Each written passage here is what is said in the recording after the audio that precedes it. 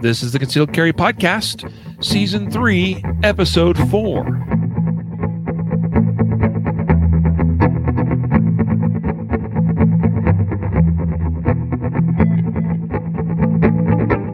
And welcome to the Concealed Carry Podcast, part of the ConcealedCarry.com network, brought to you by XS Sights. Today is Wednesday, July 21st, 2021, as of the recording of this show.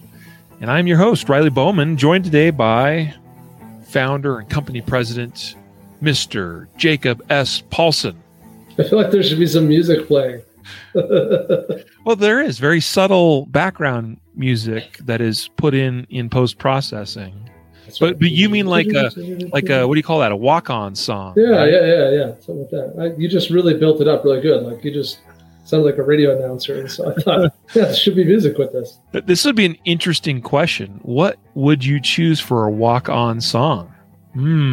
Final Countdown for sure. Oh, yeah, that's a good one. That's a good one. Final Countdown. I don't know why, but what just came to my mind was an old classic, which yours is too, but Chariots of Fire. You know, classic. Do. Anyway, so guys, welcome to the show today. This is a legislative news updates episode. So we look forward to bringing to you the latest legislative news. We want to keep you guys up to speed on all the goings on in the industry, politically speaking, as it relates to your Second Amendment rights. We got some pro-gun and anti-gun news for you here today, including some developments that were unfortunate to learn about. We had, I think somebody just launched a firework outside my window. Anyway, one of those whistling, bottle rockets. Well, anyway, including an update out of Louisiana. So kind of some unfortunate news there. We were looking forward to constitutional carry there, but looks like it may not be yet to be for the state of Louisiana. Whereas there have been several other states that have joined the ranks of constitutional carry states this year. We've got some other important news we'll bring to you here shortly. But first, today's episode is brought to you by XS Sights, our title sponsor. And we're so proud to have them as a sponsor of the podcast. XS Sights is our sights I've been using for several years now. People have long heard I'm a huge fan of the F8 night sights. Still am. I think they're fantastic. Still have them on several of my guns and shoot and use those frequently. So F8 night sights, my pick. Jacob, do they have anything that interests you? So I like the F8s all right too, don't you? I like the F8s just fine. Yeah. The truth is I'm not as discerning as you would be like the real truth. Like I'm less picky. Mm-hmm. So I like their big dot. I think that's fine. I think that they have lots of sights that meet my basic criteria, which is bright front sight that's easily findable in dark black rear notch. Yeah. Right. So the F8s, I think you like and are drawn to just because they're like exaggerated that criteria. Like that criteria is met like times 5. It's just really distinct.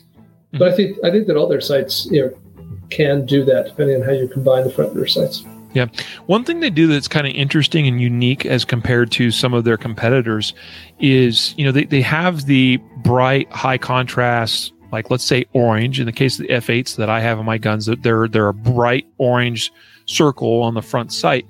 But what maybe people don't realize is they actually also use photoluminescent technology with those dots, so that when you if you get sunlight source on them, or even light source, like if I was in a low light situation and I was doing like a neck index or FBI type light technique, it would actually illuminate that front sight, and it would actually glow like a very almost like neon bright color.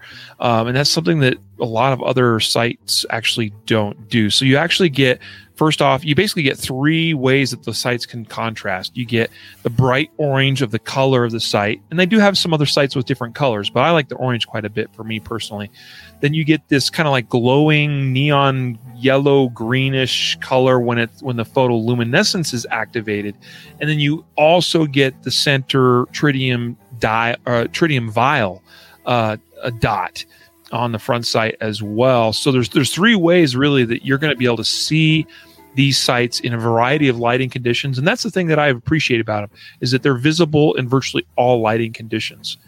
So, and by the way, I don't excuse the fact that like we should be using light and stuff to identify threats before we shoot. Like, night sights are not quite as in vogue as they once were, but it's nice to know that you've got solutions for like all these different lighting circumstances or situations you might find yourself in.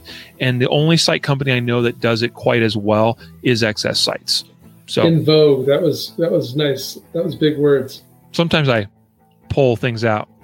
Yeah, I mean, I guess what I would add is that XS Sights is extremely competitive price-wise, and they're made in the U.S. Yes. And that is a pretty impressive combination. Made in Texas, the great state of Texas.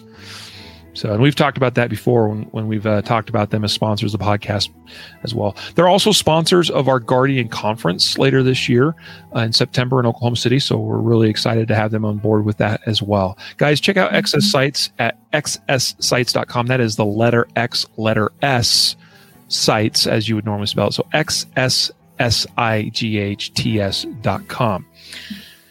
Also, we're excited to announce to you, now neither Jacob nor I are wearing one yet, because that's how new it is. Jacob has one, I believe. I do not. And that is the brand, yeah, you just barely got it. The brand new concealedcarry.com shall not be infringed t-shirt. It's a pretty cool design. In fact, I've got a screen share I can do here for those of you that are viewing along with us. But this is just this new design that our guy Mitch put this together, didn't he? Mm-hmm. No, sorry. It's not true. Mitch did not do this one. Oh, right. Mitch also worked on something recently. I was thinking, getting the two confused. But here you go, guys. Those of you viewing, it's just a cool, simple little design, but cool, right? I mean, just reminding us of what our Second Amendment says, which is shall not be infringed. You got this cool little motif that's sort of a mock-up of a U.S. flag with stars and stripes, but the stripes are different models of guns and things. And it's just a cool, sort of modern design. I like it. I'm excited to get my own. Check it out. ConcealedCarry.com. Now, where you can find the new Shall Not Be Infringed t-shirt is at concealedcarry.com/infringed shirt. If you don't know how to spell that, look it up. Okay, I'll tell you. concealedcarry.com/INFRINGED SHIRT. Sorry if I kind of bungled that a little bit. Infringed shirt. Anyway, guys, we appreciate your support of us, our sponsors, our site. Any orders that come through our site directly, we greatly appreciate for products like this new Shall Not Be Infringed t-shirt, because, this is how we make our living. All right. And if you don't shop from us or from our sponsors, then we don't make a living. So, this podcast has been sponsored since the beginning as a part of our business by concealedcarry.com. And we hope that we can bring to you not only a great podcast in terms of content, but also great and valuable products on our site and from our sponsors as well. So thanks for supporting our sponsors that supports us. Today's episode, as I mentioned, is a legislative updates episode. I'm going to jump right into this first story, Jacob, since I kind of sprung this one on you. But this is just this is pretty much new news. I call it breaking news, if you will. It actually was published last night.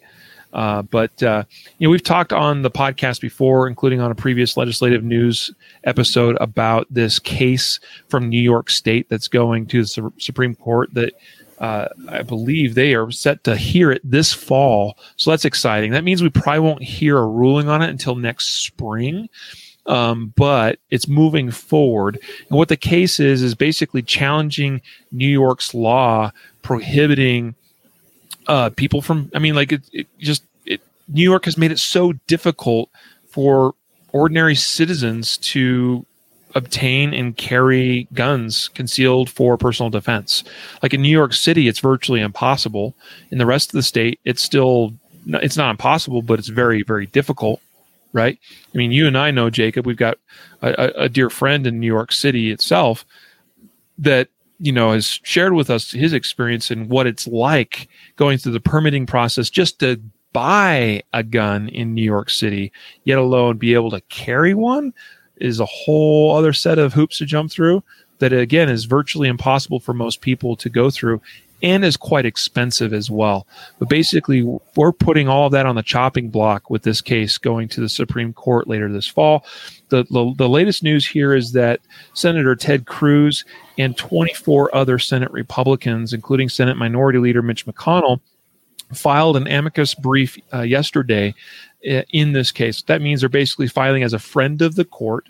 They are joining, if you will, along with this case and making it known that on behalf of the plaintiff, they want it to be known that, hey, this is the side we're on, and here's our position on that. And, I appreciate the perspective they offer in the statement that they offered with this amicus brief by basically saying, like, look, we recognize that legislators in the state of New York, in Albany, in New York City, or in Washington, D.C., we recognize that we have differences of opinion and that many legislators don't agree with the Second Amendment, but our position is that the framers put it in there for a reason. And whether we like the Second Amendment or not, it needs to be upheld by the Supreme Court. And that's really a summary of their position with this amicus brief. But I appreciate, it's good to have. I mean, this is not just one or two. This is, basically a fourth of the U.S. Senate that is all joining forces to express their opinion on this very, very important case. I hope goes in the Second Amendment's favor. Yeah. So this stuff is hard because I think that we as a community think that I gotta be careful what I say or I'm gonna get hate mail, Riley. Laws are up for interpretation. So we have to just keep that in mind, that there's some context here that, the law says something, says shall not be infringed. It says right to keep and bear arms. It says certain things. But as a society, we all agree and accept that there have to be some reasonable restrictions on those rights. For example, I hear people all the time say, well, it says shall not be infringed. It's like, well, I agree on the spirit of that, but do you think that inmates in prison then should be allowed to buy guns and have them in prison with them? No, of course not. Okay, so then we agree that there's got to be some reasonable restrictions on the right to keep and bear arms. What we don't agree on is what those rights are, or what is a reasonable restriction. Now, the good news is that we've had some Supreme Court decisions that have, started to draw a line and make it very clear. Right, Heller 1 and Heller 2 said that the Second Amendment does cover the individual's right to own a gun for personal protection.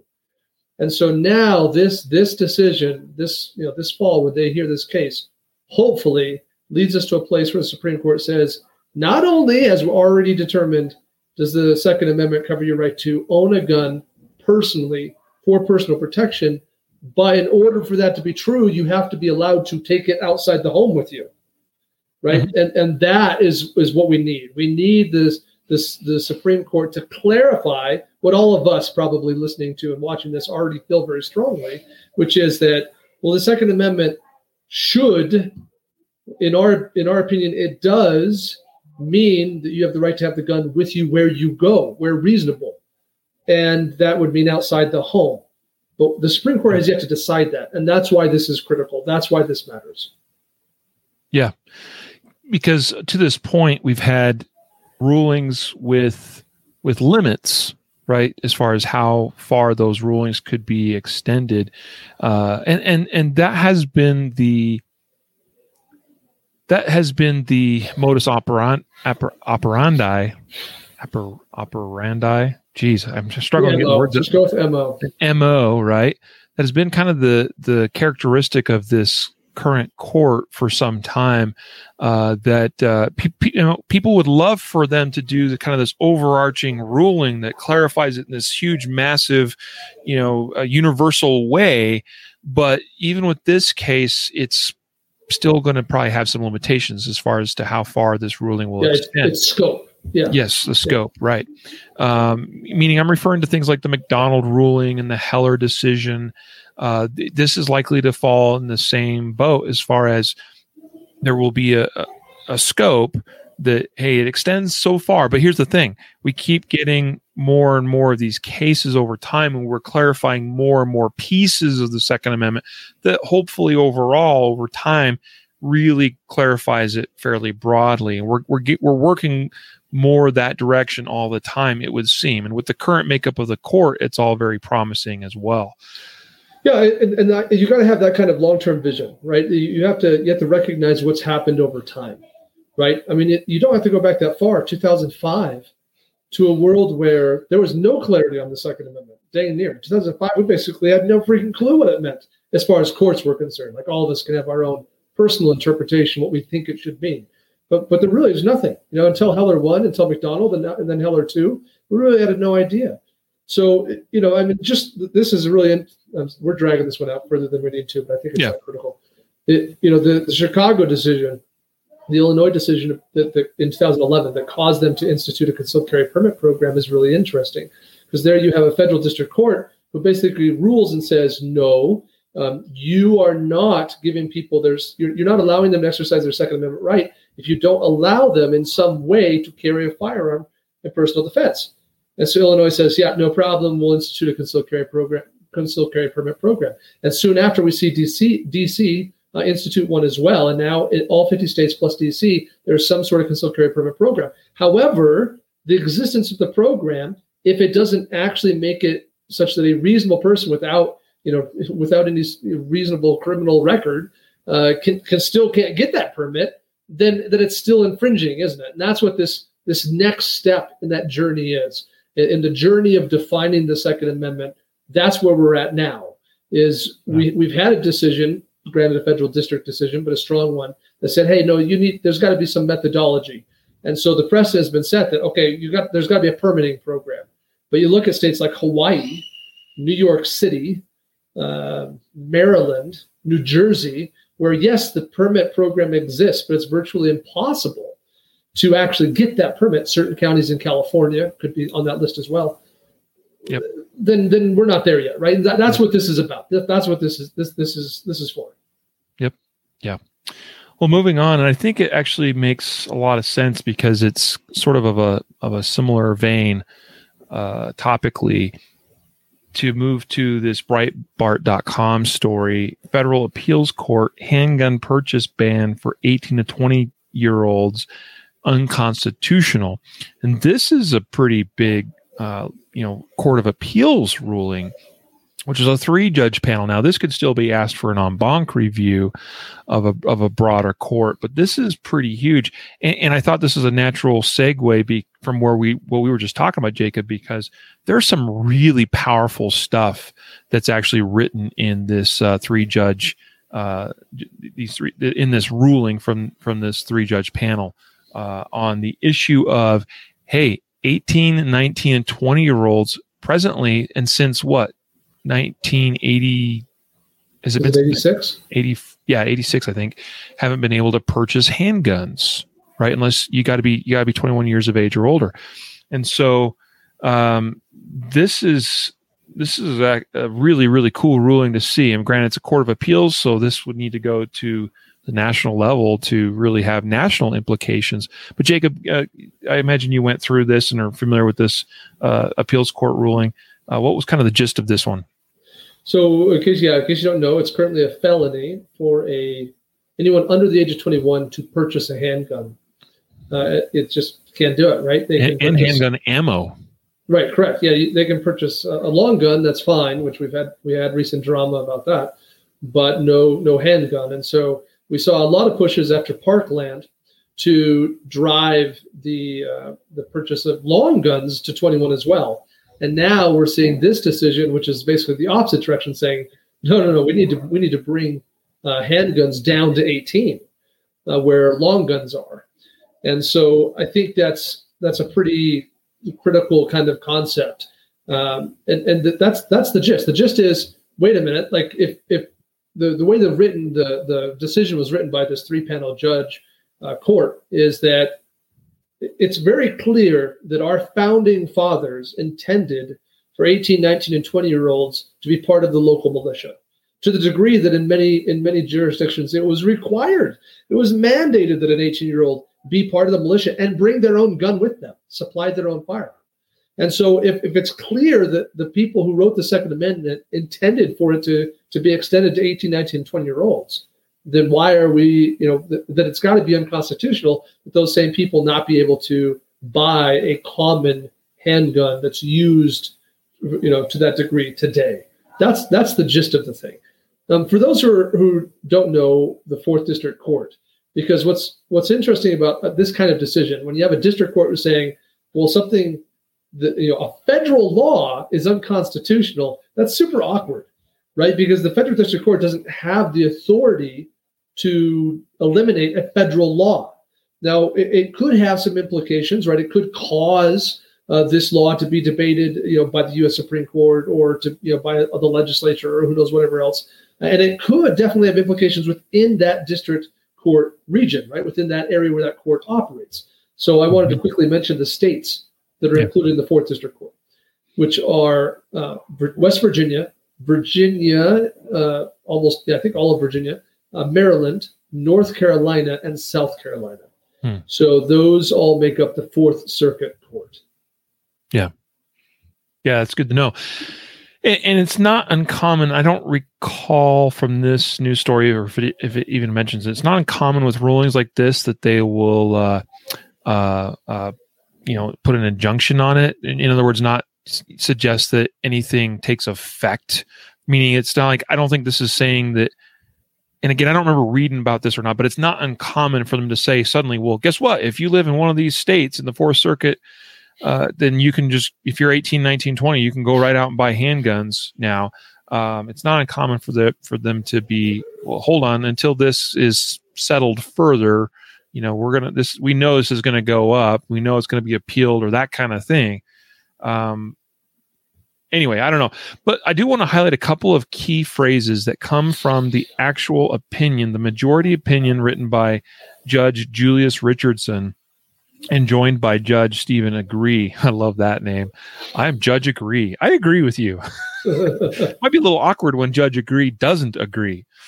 Anyway, there's some really cool things. Like, I could tell they really did their homework on this case. Now, whether they already knew a lot of this stuff or whether they researched it further, but I think it would behoove any judge to study and research this part of our history a little bit further, because some of the stuff they pull out of this is really interesting.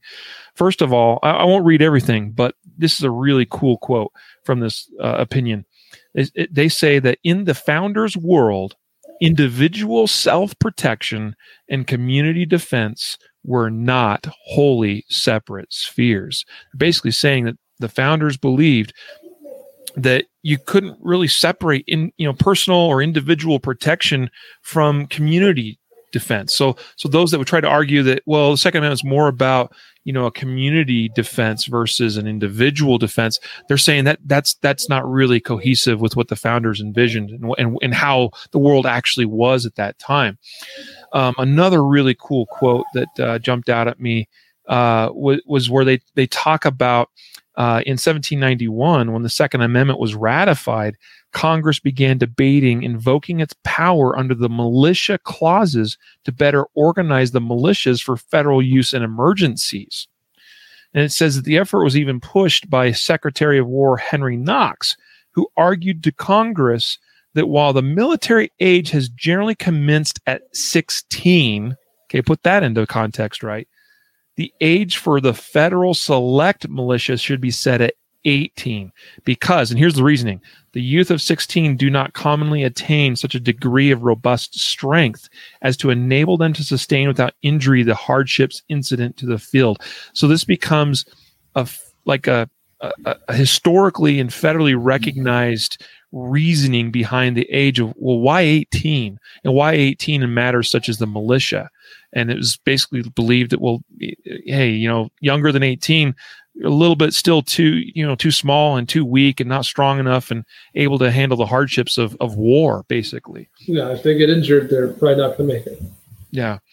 And there was another, and it's not mentioned in this article, but there was another one that I read about this ruling that mentioned how the expectation from many of those that would be drafted, if you will, into the militia at age 18 or later was that they would have to bring their own weapon with them. And so it had to be that founders that they intended for 18 plus year olds to be able to possess firearms, because if they went into the militia at 18, they'd have to bring their own firearm. And that was also part of this opinion that I saw published in another area that was pretty cool to read. So really awesome research and homework done by these two judges on this ruling. Good stuff. Yeah. Well, we'll see where this Fourth Circuit Court of Appeals opinion goes from here. Let's go now to this BearingArms.com article. California judge gives green light to lawsuit against Smith & Wesson. This feels like a broken record, doesn't it? Oh, yeah. So, I don't know. I mean, we've been doing this podcast for 5 years, 5.5 years. I don't know how many times we've seen this happen, at least 4 or 5. So, maybe it's basically you count on this happening once a year. But someone who lost somebody in a shooting is approached by big anti-gun lobbyists, and they say, hey, you lost someone. We can get you some money. And more importantly, we can use your tragedy to go after the horrible gun makers who make guns and really cripple them. And, tragic lost people say, yes, that's a good idea, and I'd like money too. And so you get huge anti-gun lobbyist group teamed up with, under the guise of, I shouldn't say under the guise, but, with the names of these people who lost family members in some tragedy, to go file a lawsuit against a gun manufacturer. Now, it's a broken record because we always know the end of the story. They're going to lose the lawsuit. Like, the federal law is really clear on this. Like, we got endless, it seems like, I'm being facetious, but we have what seems like endless examples of the courts holding up the Protection of Lawful Commerce and Arms Act, PLCAA. And because we know how it's going to end, you might ask, well, then why? Like, why are people trying to sue gun manufacturers? In this case, they're trying to sue to bring suit against Smith & Wesson. I'll talk more about that in a minute. But why would they do that? It's all about the money. It's about dragging this out and causing Smith & Wesson to spend a bunch of money. It's also because when you take someone to court, it allows you to get access to a bunch of their records, right? Oh, now they have to make discoverable this information about their business. They have to make public this information about their manufacturing process or about their marketing campaigns and objectives.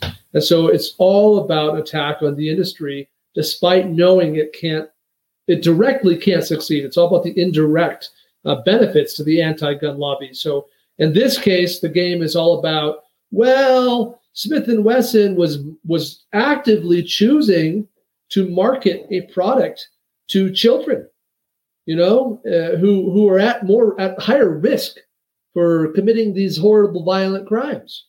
And Smith & Wesson actively, knowingly built a gun that could readily be converted into an illegal thing, fully automatic gun. And so those are their two crimes, right? I mean, it'd be one thing if they just, built guns, whatever. But no. They went above and beyond. They marketed them to these at-risk youth, and they made a gun that's readily convertible into an illegal item. And so what this ruling is not, oh yeah, Smith & Wesson is guilty. This ruling is, okay, on one of these charges, we're calling BS. On the other one, we see it as potentially viable. So we're going to allow this lawsuit to happen. The courts will still sort it out. We probably know how it's going to end. But this decision is just that we're going to allow this to proceed on this count. What's interesting about this case is how the Brady campaign is, their approach for arguing this case. So a couple of the arguments they're trying to make. Number one, they're trying to argue that Smith & Wesson knowingly violated federal law regarding sales of quote unquote machine guns to the general public. Okay. Even though the weapons in question are of your standard AR-15 semi-automatic design, they're trying to make the argument that semi-automatic AR-15s are readily convertible to become machine guns, and that Smith & Wesson knows this, therefore they should be liable for their Smith & Wesson rifle being used in the shooting. This was, by the way, this lawsuit comes out of it comes from family members of victims of the shooting at the Chabad of Poway synagogue in, I'm probably butchering pronunciations, in Poway, California in 2019. So apparently Smith & Wesson rifle was used in that. I don't know whether the person that was using that had readily converted that to be able or be capable of fully auto fire, but it's really irrelevant. Brady campaign's trying to argue that Smith & Wesson knowingly is making their AR-15 rifles to be readily convertible to be machine guns. And this is consistent with the current anti-gun side of, of anti-gun legislation of gun control, that are trying to paint the AR-15 rifle as being this terrible weapon of mass destruction, right? David Chipman, who has been talked about quite a bit in recent history about leading the ATF, who he's basically made similar statements, right? That talking about semi-automatic guns and how easy it is to get, I guess, fully automatic guns or whatever. I don't know. Curiously enough, the judge initially sounded like he was going to reject their argument about this, but now is still allowing them to make the argument conflating semi-automatic rifles with machine guns, says the article. But the judge also decided that their second argument, which was that the other argument that Brady's trying to make is that Smith & Wesson is targeting marketing to young people.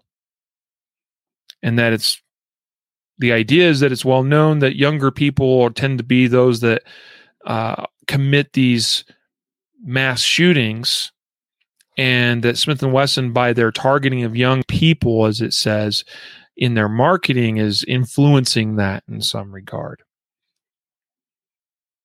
I think that's quite a stretch. Well, I think the judge is allowing this to go forward. Yeah, this is a long stretch. The AR-15 thing, it should be where the danger signs go off a little bit, right? But I honestly don't think this thing will stand water when it all comes down to it. Like I said, before. But can a semi-automatic AR-15 be converted to full auto? Of course it can. Obviously it can. But doing that's already a crime. That's already a criminal offense without proper licenses and stuff that I don't have. Riley doesn't have it. So me and Riley can't go converting our AR-15s to fully automatic. That would be criminal. So, yeah, it's already criminal. Like I don't think we need to go make the AR-15 illegal because it could be converted into something illegal. Like things that are illegal are already illegal. It's already a crime to do that. I mean, can't a large number of objects in my home be converted into illegal things? I mean, household materials can be made into bombs. But most of those household materials are not illegal. Some of them are regulated, right. To some degree, which AR-15s are already pretty regulated. So anyway, I just think the whole thing's ridiculous. Yeah. Well, it's ridiculous too, because a fully automatic rifle is far from, if I want to be, I hate saying this, or I want to be careful saying this. If I was to commit mass murder, fully automatic is not the way I'd do it. Yeah, pretty inefficient tool. Because I'll be far more effective if I actually aim shots in critical parts of the body. And that behooves me to not use fully auto because I won't be as precise. So it's a red herring argument anyway, because this is not really an issue. Now, Scott on Facebook asks, what marketing did they supposedly do towards children? And by the way, they specifically, like in this, it says young people, and they're actually talking like, I don't know where the age comes from, like but 35 and younger, or 34 and younger, or something like that. People that are age 35 and younger, but the type of target or type of marketing that Brady campaign is complaining about is how they were targeting youth with advertisements over social media and through video game-like commercials, despite the known risks that young people in that demographic are highly susceptible to that type of advertising and have disproportionately perpetrated mass shootings using similar firearms. That's quoting from their statement there. So yeah, you know what? Maybe you should be talking to the video game companies, because the what's perpetrated in video games is probably far more influential than like Smith & Wesson's marketing, frankly. And they're not protected by federal law either. Yeah. So, yeah. But besides the fact that, okay, even if they are marketing, you still have to be of a certain age to actually purchase and acquire those weapons and stuff. So, okay. Yeah, I mean, I agree that a gun manufacturer should not be running advertising specifically targeting children, 8-year-olds. Like, yeah, I'm like, if we want to regulate that, like, I'd like to, depending on how it's written and all those kinds of things, I could probably endorse that law. Like, I think that's probably not a bad idea. In the same way, we don't allow cigarette companies to target youth either. So, yeah, I'm not. I get that, but that, just because the thing happens to be present in a video game they're playing, or if advertising is being run, I mean, I don't know the details. I haven't seen the discovery, right? I don't have access to the evidence that they're bringing to trial. Sure, but I find it hard to believe that Smith & Wesson is running ads on Facebook targeting 14-year-olds that make AR-15s look awesome with the click here to buy button. I just don't. I have a hard time believing that's true. Yeah. Besides, it's silly and pointless, because I have magazines sitting on my coffee table right now, American Rifleman, Guns and Ammo, and the USPSA magazine that has all kinds of advertising in it. That's not necessarily maybe geared to or targeted to my young children, but they're going to see it because it's in my living room. So what? Big whoop. Anyway. Yeah. Well, let's go now to Louisiana. So I kind of hinted at this earlier, but unfortunately, the constitutional carry bill that was passed a month and a half or so ago in Louisiana was vetoed by Governor Edwards on June 28th. And unfortunately, they did not, the Senate Republicans were not able to get enough support to override that veto. So the constitutional carry bill that we previously talked about on a legislative update episode is not, constitutional carry is dead in Louisiana because of this. Vetoed by governor. For this year. Yeah. Vetoed by the governor, and they couldn't overcome it. It kind of looked like maybe they would be able to, but there were at least 3 Republicans that voted against that, overriding that veto. So it just changed their vote. Yeah. They actually changed their vote from, they supported the bill when it went through the legislature in the first place, but because the governor vetoed it, apparently decided they needed to go the other way. I don't know. I was joking with you beforehand. I kind of feel like there was probably some promises made behind the scenes to for the governor to maybe prioritize some certain people's projects to sway their vote. I don't know. That sort of thing happens all the time, obviously. All the time, right? It's politics and nature. Someone might say, well, this is for the greater good or whatever. One person specifically, Senator Patrick Connick, said that since that time, meaning when he originally voted for the bill, I've talked to my law enforcement agencies at home. Those law officers said, please don't override this veto. So he claims that his constituents are at least the law enforcement officers and that are his constituents asked him to not override the veto, to let the veto stand. Yeah, maybe that's true. I don't know, but we always see law enforcement officials who are generally elected people, not actually like cops who rose through the ranks. They tend to not like constitutional carry. Well, that's pretty standard. Sheriffs usually are a little more pro-gun. A lot of times, it's usually the chief of police.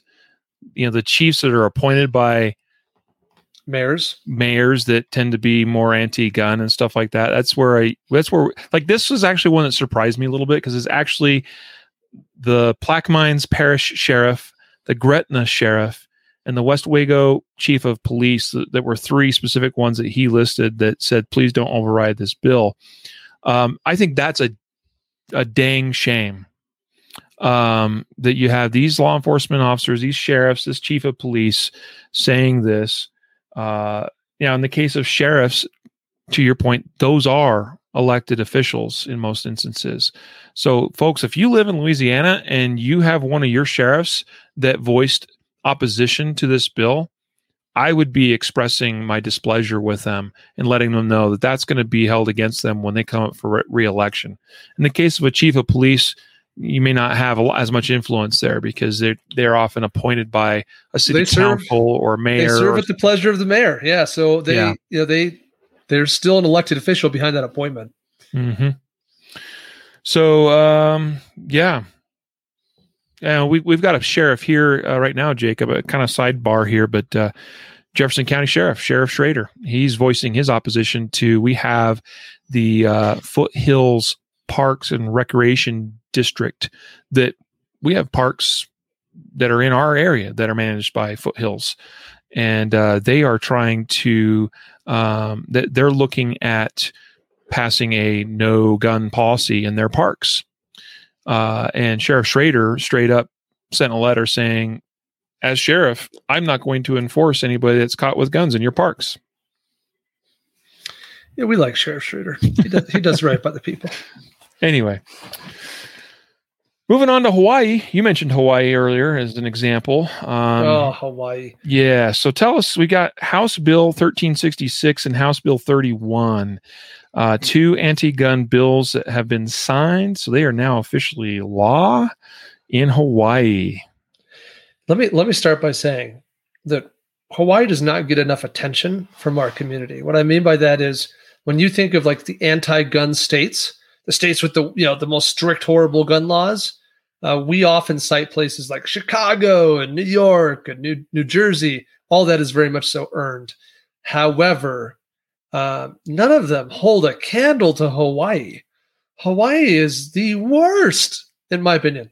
In my opinion, Hawaii is the worst state relative to gun laws there is. Like, nothing compares, in my humble opinion. And these two new laws are mind-blowing. Mm-hmm. Neither of them are new laws. They're both kind of clarifications or adding some detail to existing gun control laws that are already on the books. So House Bill 1366, basically it changes the language regarding home-built firearms, ghost guns. So previously, when the law went into effect, it allowed for sort of like a grandfathered in thing. Like, well, if you already had these guns, right, if you owned them prior to the ban going into effect last year, it's cool, it's all good. Well, not anymore. The new law, House Bill 1366, changes that. It amends that component. And it goes into effect, by the way, on January 1st, 2022. So if you live in Hawaii and you own a bunch of non-serialized guns, you might want to bail before January. House Bill 31, it amends and changes the mandatory firearms storage law, which I read today. It's pretty interesting. But the change is it increases the age. Because the way Hawaii's mandatory storage law works is the law only takes effect in your home if you have children in your home that reasonably might gain access. So what changed is the definition of children from a maximum age of 16 up to 18. So, prior to this new law going into effect, my 17-year-old, if my youngest kid in the house was 17, I was exempt from the mandatory storage law. And now with this new law, House Bill 31, which goes into effect immediately when it was signed by the governor. So it's law now. That changes, where now my 17-year-old, because I have a 17-year-old in the house or an 18-year-old in the house, I'm now accountable to the Hawaii mandatory storage requirements. Yeah. How many times have we shared stories in our Justified Saves episodes where juveniles, those under 18, were able to obtain firearms within the home and successfully defend themselves and others within the home with them? Many times. Yeah. So you're basically making it illegal in a state like Hawaii to, for that to be a possibility. Like that can no longer happen. Those under the age of 18 cannot have access to firearms at all. And by the way, for the record, like, we're not talking about allowing 8-year-olds and 6-year-olds to have guns or anything like that. But what we are saying is, and this is my personal opinion on this, is that I think every family and every parent should have, this is their domain. This is their child. This is their space that they have authority over as parents, should be able to make the decisions for themselves and for their household as to how they approach issues like this. So you have a 16-year-old, a 15-year-old that you allow to have some limited access to firearms, that you trust them and know them to be of sound mind and body, then, like, guess what? I think that should be your right as a parent to allow that to be an option. And there's plenty of cases where, even 12-year-olds have been able to successfully defend them and themselves and their family members from vicious attacks inside their homes. I'm not saying, I'm not trying to advocate any one particular age or anything like that. I'm just saying that I think families should be the authority in situations like this. So I really abhor this type of legislation. The other thing I want to point out is that the language in House Bill 1366, I think, is terrible language and is very non-specific. And it talks about how it's illegal for any combination of parts from which a firearm having no serial number may be readily assembled, provided that the parts do not have the capacity to function as a firearm unless assembled. And it's what does that even mean? Where do we draw the line with language like that? Like, what becomes illegal per House Bill 1366 to possess? Like, can I not have certain spare parts for already existing guns in case they go down? Like, as a competitive shooter, that's really huge for me. I have spare triggers, spare sears, spare springs, spare all kinds of things for serialized guns. For guns, and for, because those are wear items. They are wear parts that break and need to be replaced from time to time. And so where do we draw the line with a law like this as to which firearm parts I may and may not be able to possess? And this law does not clarify that with any sort of certainty. Like, I don't even know. I don't know what I would be thinking right now if I lived in Hawaii. And we have the interruption of the pups there. So anyway, that's all I had to say about this Hawaii deal. And while Jacob's silencing the pups, let's move on now to Attorney General Derek Schmidt out of Topeka, Kansas, describes changes in concealed carry law taking effect on July 1st. So this has taken effect already, right? But several changes in the Kansas concealed carry law took effect today, as of July 1st, as of the reading of this press release, including a reduction in application fees, Attorney General Derek Schmidt said. Among the changes approved during the 2021 Kansas legislative session, a new provisional license will be available for individuals between 18 to 20 years of age. Pretty cool. New provisions also allow issuance of a concealed carry license to individuals who have had certain prior felony or misdemeanor convictions expunged. I think that's pretty cool, actually. Under the terms of the budget passed by the legislature for state fiscal year 2022, the application fee will be reduced from $132.50 to $112. Now, that may still be quite expensive for many of you. And depending on what states you're in, that is very expensive for some of you to get permits. But hey, it's going down, and that's a good downward trend to see. The reduced rate applies to applications received by sheriff's offices between July 1st, 2021 and June 30th, 2022. So, and by the way, the cost for license renewals remains unchanged at $25. So some interesting clarifications from the state attorney general. I particularly think it's interesting that there's a provisional license available for individuals between 18 and 20 years of age. I think that's pretty remarkable, actually. We're seeing more states do that. Mm-hmm. And the fact that they're basically making a pathway forward for individuals that have had felonies and certain misdemeanors expunged from the record. Me personally, knowing some individuals that would fit that category, but yet still are unable to obtain things like concealed carry permits, like, okay, they might need to move to Kansas. Knowing that now, I think that's a novel idea. Because my personal opinion on this is that once you've paid the price, I think that you should be able to get all your rights reinstated. That's my personal opinion. I don't know if I'm on the same page with you on that. And I don't know the specifics here in Kansas. I do think that, generally speaking, it's too difficult to get one's rights restored. So I'm generally on the side of making that easier, clearer, more straightforward, etc. But on expungements, though? Like, oh no, sure. If it's expunged, it's expunged. Like, you should get your rights. I think to me, that's a no-brainer. Like, if you got something expunged, there's a good reason why it was expunged, and so why wouldn't you be able to have all rights restored? Sure. So an expungement, I think I agree with you. But I don't know the specificity here in Kansas. Like, I was trying to find it, I couldn't find how it was written or what it said. And there's a link here to the Attorney General where he says you get more detail, and I just didn't have a chance to read it. But I generally err on the side of believing that today it's way too complex, way too difficult, and way too unclear how one gets their rights restored at all. Yeah. And more, and that needs to be fixed. Yeah. Generally speaking.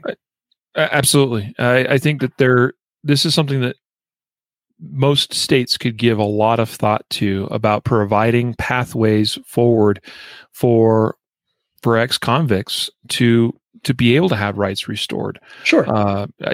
Knowing, and someone too, and I have a family member that has a pretty serious charge on their record that will keep them from being able to do certain things.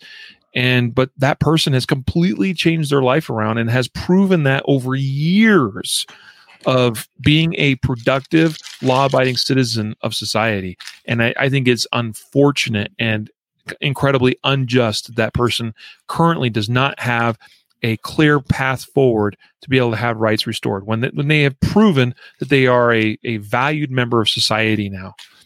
Anyway. Yeah, I agree with that. Yeah. But I don't agree with the blanket premise that if someone pays the time, pays for the crime, then they should have their rights restored. Well, don't get that confused. I'm on the record of saying something to the effect of that I could see something like, I'm not saying that as soon as you get out of prison, for instance, like let's say you were in an armed robbery and you do 10 years in prison, and the day after you get out of prison that you supposedly have paid the price and therefore automatically get all rights restored. Like, I'm not saying that at all, but I'm saying that let's say that you did an armed robbery and you get out of prison, you did your time, you have even maybe 5 years of probation or something like that. But at some point, like, let's say you go 10 years without committing any other crimes. Like, I don't know. I just feel like that's still unjust that, because people do, like, it provides no incentive really for people to actually make their lives better when they know I've already thrown my life away. I might as well just continue down that path. I'm glad you clarified, because what you said was a little too blanket for me. Well, I was being, especially in the context of expungements in the statement I made a moment ago. That's different. But what the problem today is there's no clear way to apply for and obtain the restoration of the rights. Yeah. That's the problem. It's not just that, we don't need an arbitrary line where when X is complete, now you get your rights back. What we need, at least initially, at least as a starting point, is a clear method to apply to get the rights back. And that doesn't exist. Yeah. Yeah. That is low cost and low, that in other words, like right now, if you're going to, in certain states especially, like, you've got to hire an attorney and spend thousands and thousands of dollars for them to work the process in the system and try to get in front of the right people. And in some states, you got to have the governor of that state actually say, yeah, okay, we'll give you a pardon on that. And that is pretty much unattainable for most people. Processes like that. Unrealistic. Having a process where, like, you can send in an application to the court and have them review everything, and you can show and provide written testimony of, here's how I've changed my life, and I've evidenced that over X number of time or years or whatever, and hear my case, and having at least a process where it can just be done. I definitely think it's something that could be looked at. But anyway, we're getting kind of Ditto. out there. But cool. Well, that brings us, I think, to the conclusion of the legislative news stories we had for you today. I do want to point out that in the show notes, you will find a couple of additional resources. There is an article on our site at concealedcarry.com called Constitutional Carry and Permitless Carry, breaking down the pros and cons. So if you want to go review that and study a little bit more about constitutional carry, it's a good article. And also, just a reminder, many of you probably already know this, but we have a pretty useful tool on our site called our concealed carry reciprocity map generator. And it's a cool tool because it's completely customizable based on your particular circumstances or situation. You know, if you have multiple permits, for instance, like some of you do from multiple states, you can plug in all that information on our reciprocity map generator, and it'll give you a custom map for you, showing where and where you cannot carry concealed as far as various states and whatnot. And of course, that same tool is available on our Concealed Carry Gun Tools app as well, which is free to download. So with that, brings us, like I mentioned, to an end. Appreciate you doing this episode with me today, Jacob. Our episode sponsors again were XS Sights, xssights.com, and our new Shall Not Be Infringed t-shirt from concealedcarry.com. You can find that at concealedcarry.com/infringed shirt. Hope you guys will consider picking one of those up. I think they're pretty cool. I plan to get mine here hopefully soon. But Jacob, any last words? I guess I'll just end by saying we really appreciate everyone's business. You know, when you wake up tomorrow and you think you need some new related gear to do with shooting a gun and being a defensive-minded America, we hope that you'll go to concealedcarry.com and you'll start there. We attempt to obviously be the best priced, and we wouldn't expect you to overpay to do us a solid, but we would hope that you would consider us in your shopping needs as we continue to expand the library of products that we offer, and we work hard to have competitive prices. Yeah, absolutely, man. Yep. We are striving to do our best. And good news is right now, folks, we're doing very well on the fulfillment side of things. So orders that come in ship very quickly. Many of them are shipping same day. And that's not always been the case for us, but we're pretty happy with where we're at. We've got a great team of guys, great staff, customer service side, answering phones, emails, and the guys actually in the warehouse shipping stuff, all doing a great job. And we're proud to have them on our team. Yeah, we've turned several corners that way recently. Yeah. And even with some specific products that we've been just behind on for feels like years, we're getting caught up on. I'll mention quickly dummy ammo. We've been behind on dummy ammo for like ever. And we're finally getting, we're about to turn the corner on that and be in stock all the time on dummy ammo. So anyway, if you've been frustrated with us in the past, we have not been perfect, but we are in a much better place today with our customer service and our fulfillment operation. Yeah, we've implemented some new software. We got a whole new inventory system, all kinds of things that we've made a lot of gains in that respect. And the dummy ammo thing is really cool because that was really a limitation from COVID-19 that it seems like we're just finally starting to get behind us a little bit. And our supplier on dummy ammo is really cranking them out now. It's really exciting to see. So we'll be hopefully well stocked on dummy ammo here very shortly. Yep. Well, guys, again, thanks for your support. I'll just leave my parting words as being, guys, be safe out there. Have a great rest of your week and a great weekend. I hope you're able to get out to the range, do some practice, do some training, maybe shoot a competitive match or whatever it is, but do something to make yourself better and a little bit sharper and a little bit more skilled with the application of whether it's a gun or other tools or hand-to-hand, doesn't matter. I hope you do something to make yourself better. So I know I continue to work at it. So guys, until next time, a reminder to train right, train often, and train safe so that you can fight hard, fight fast, and fight true. Take care.